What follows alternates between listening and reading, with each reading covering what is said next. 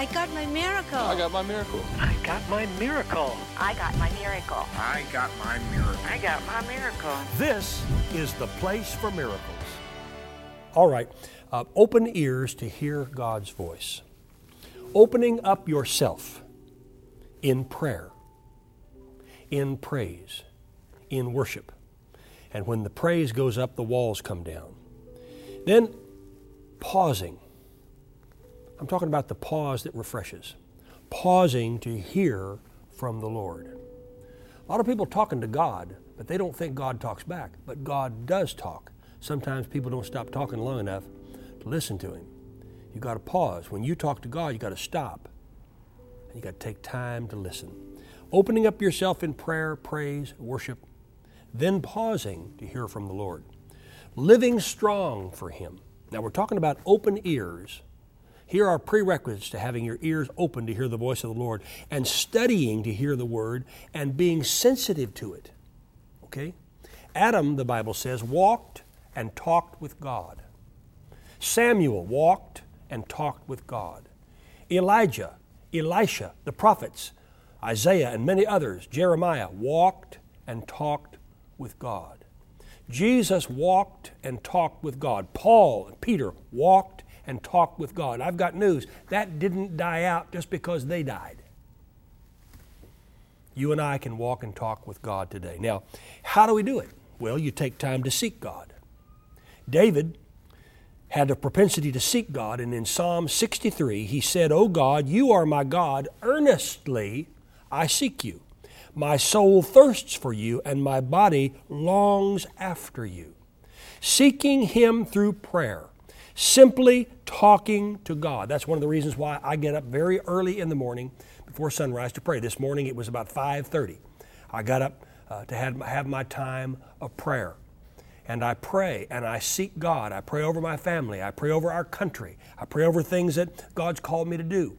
And I pray in tongues and I give God an opportunity to respond. It's a two-way conversation. It's not a monologue, it's a dialogue. And David had such a way of earnestly seeking God. He said, "My soul is thirsting after you. My body is hungry for you." He just simply talked to God, and that's what I do. And the good news is you can do the same thing, for God is no respecter of persons. The second thing is spending time in the Bible, spending time in the Word of God. The Word of God is alive. It's like a megaphone. It's full of power. It's active, energizing, effective. It's sharper than any two-edged sword. His words are very, very poignant in our lives. Studying the Word of God allows God to speak to you, speaking to you directly from the Word of God. Third, let your request be known unto Him. Tell Him what you need and what you're believing for.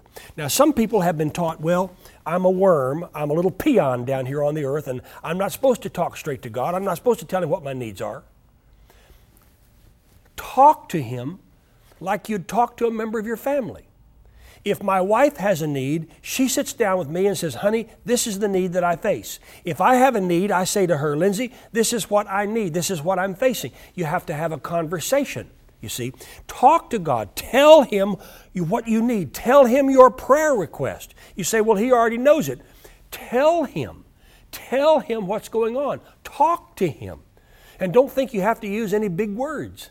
You know, you don't have to talk in these and thous. Talk to Him just like you talk to your wife or your husband or your children. Just talk. Talk out of the abundance of your heart. Tell Him what you're believing for. Remind Him of His Word. That's very important. Number 4, thank Him in advance for speaking back to you. God, I thank you today that as I pray and as I pour my heart out to you, that you will answer me.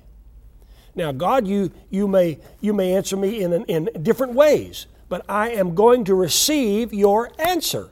I believe God. I believe that God is going to answer my prayer. Now, He doesn't always answer it instantaneously. Sometimes it comes over a period of time, but I'm not in charge of that. He's in charge of the time that He answers, but I know beyond any doubt He's going to answer my prayer. Number 5, focus. Lindsay's been talking a lot on television lately about focusing. And what you focus on will develop.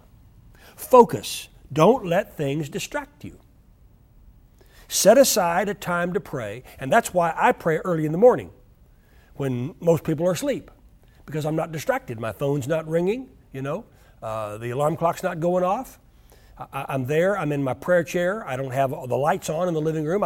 It's still dark in there. I'm sitting in the chair. I'm praying. I'm focusing in. I'm focusing in on the things of God. Number 6, listen to the different ways that God speaks. Now, this is very, very important because some people try to decide the exact way that God's going to speak to them. Well, I got news. God isn't going to do it exactly the way you want it. He's going to do it His way. First of all, He speaks in what I call the scriptural channel. He speaks directly through the Bible. That's why your word of God is so important. He speaks through His still small voice. He speaks through His clear voice. Sometimes when I'm praying, I'll get an impression in my heart. Sometimes I'll hear a voice in my head, and it just kind of rings in my head, and the thought just keeps getting stronger and stronger and stronger. Sometimes it's just an impression. Sometimes it seems like I'm hearing the audible voice of God in the room. I don't know if it's audible, but I sure do hear it. There are a number of ways that God speaks. He speaks also through the desires He's placed in your heart. When you feel something on the inside that you know is good, that comes from God, because every good and perfect thing cometh from above. You also hear His voice through the inner witness of the Spirit. Something just resonates with your spirit. You could say, well, that feels right. We would say that in our natural language. That feels right. That feels like it's good. It feels like it's from God. Also, He'll use circumstances. Circumstances? Yes. God can work through the circumstances that you're in. God did that with Paul. God used the circumstance of a snake bite to cause the people to say, this is a man of God, when they thought he would drop dead and die as a result of the venomous beast and the poisonous bite. God used that terrible thing that happened to him when Paul shook that snake off in the book of Acts, until the people who had once said, well, this is a murderer. He's escaped the sea, but God's tracked him down. And that's the way many Christians talk. But instead, afterwards, after they saw him shake off that venomous beast, they said, this is a man of God. And before long, Luke, who was traveling with him, was treating them medically, and Paul was praying for the sick, and they were getting well. God can use circumstances. He can use dreams. He can use visions. He said, in the last days, I'll pour out my Spirit upon all flesh. Your young men shall dream dreams. Your old men shall see visions. Joseph saw dreams and visions. David saw dreams and visions. Daniel saw dreams and visions. And if they can see them, you can see them. He also uses angels. Remember, an angel visited Mary and told her she was going to give birth to the Christ child.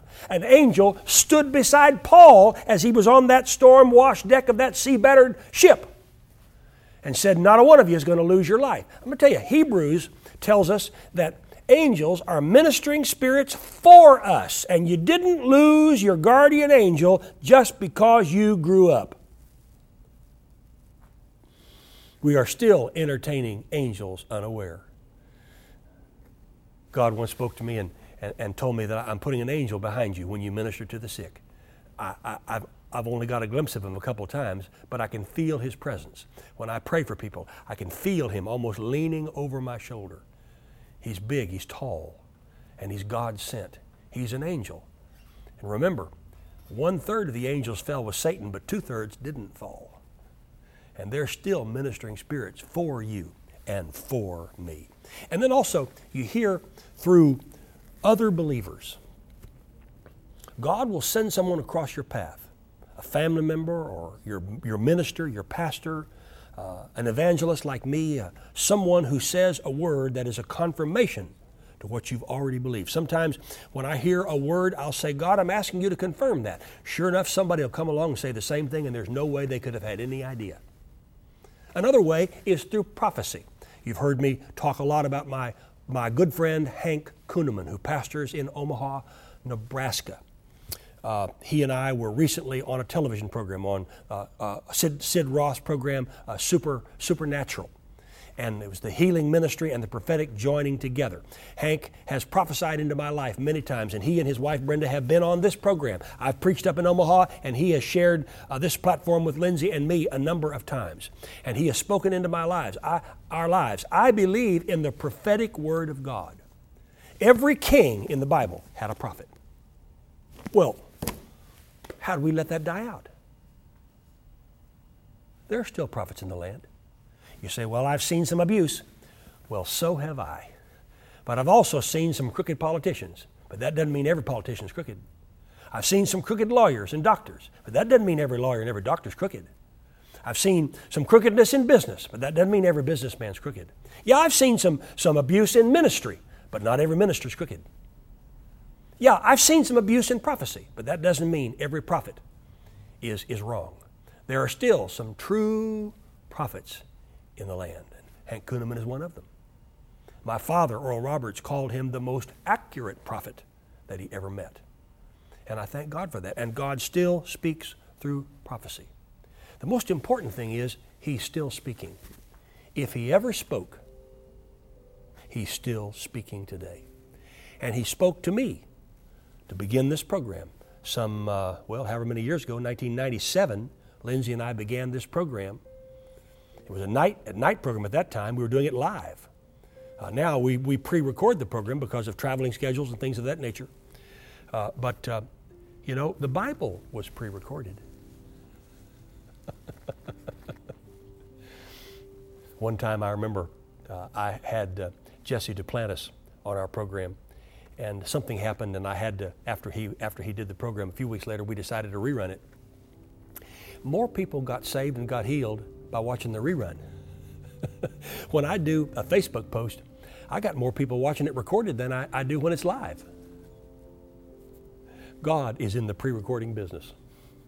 What Jesus did was pre-recorded 2,000 years ago. But when someone prays the sinner's prayer, it comes to life and they get saved. God is still speaking to people today. And if you'll open yourself up, if you'll open your ears up, He'll speak to you. And then it'll be your job to obey. Thank you for tuning in to the Place for Miracles podcast. If you would like to receive prayer, call our Abundant Life Prayer Group at 918-495-7777 or go to oralroberts.com/prayer. Our website also features uplifting articles, online Bible classes, books, and other resources to help build your faith in God. If you'd like to support the outreaches of the Oral Roberts Ministries, please go online to oralroberts.com to make your donation today.